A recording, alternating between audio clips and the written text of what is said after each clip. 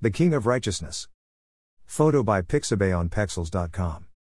For this Melchizedek, king of Salem, priest of the Most High God, who met Abraham returning from the slaughter of the kings and blessed him, to whom also Abraham gave a tenth part of all, first being translated King of Righteousness, and then also King of Salem, meaning King of Peace, without father, without mother, without genealogy, having neither beginning of days nor end of life, but made like the Son of God, remains a priest continually.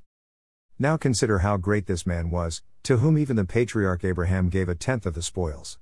And indeed those who are of the sons of Levi, who receive the priesthood, have a commandment to receive tithes from the people according to the law, that is, from their brethren, though they have come from the loins of Abraham. But he whose genealogy is not derived from them received tithes from Abraham and blessed him who had the promises.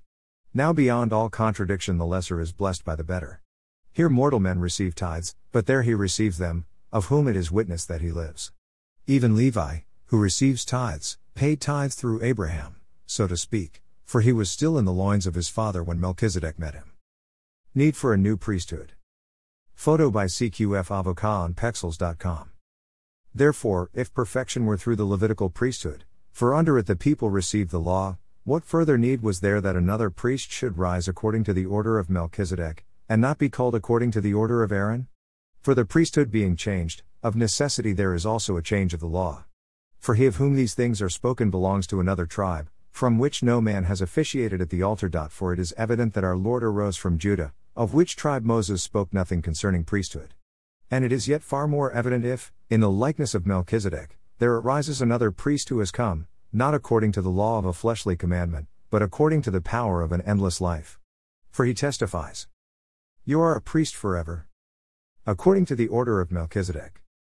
For on the one hand there is an annulling of the former commandment because of its weakness and unprofitableness, for the law made nothing perfect. On the other hand, there is the bringing in of a better hope, through which we draw near to God. Greatness of the new priest. Photo by Pixabay on Pexels.com. And inasmuch as he was not made priest without an oath, for they have become priests without an oath, but he with an oath by him who said to him, "The Lord has sworn, and will not relent. You are a priest forever, according to the order of Melchizedek." By so much more Jesus has become a surety of a better covenant. Also there were many priests, because they were prevented by death from continuing. But he, because he continues forever, has an unchangeable priesthood. Therefore he is also able to save to the uttermost those who come to God through him, since he always lives to make intercession for them.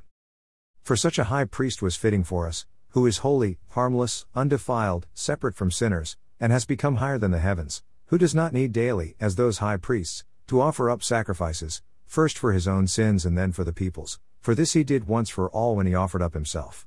For the law appoints as high priests men who have weakness, but the word of the oath, which came after the law, appoints the Son who has been perfected forever.